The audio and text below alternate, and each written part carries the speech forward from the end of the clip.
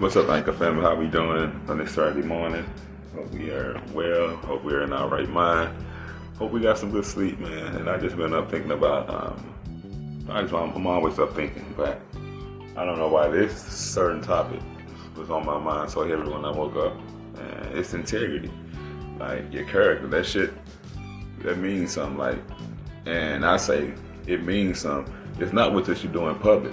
It's what you do behind closed doors also determine your integrity. Is you the same person that's out in the public that's doing this, or, and I'm not even saying you could not be doing nothing bad or anything, but I'm just saying, are you the same person that's behind closed doors? Like, that's some shit I had to work on, because I'm not throwing no shots, but I'm saying when I was a Christian, I'm spiritual, but I'm saying when I was in the Christian station, it's not throwing no shots. I used to be out in church praising God, doing this and that, but soon I get out, I'm drinking, I'm smoking, I'm doing all type of shit. And I'm not saying this to throw no shots. I say that because everybody know the path I'm on now, but I say this to say this.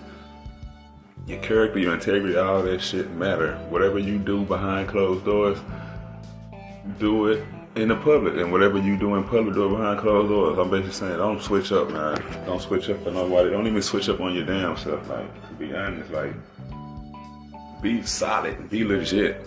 It don't matter what you went through in life, man. Like, it don't matter how people see you. If you know you got good character and you know you're working on your character, fuck how people see you.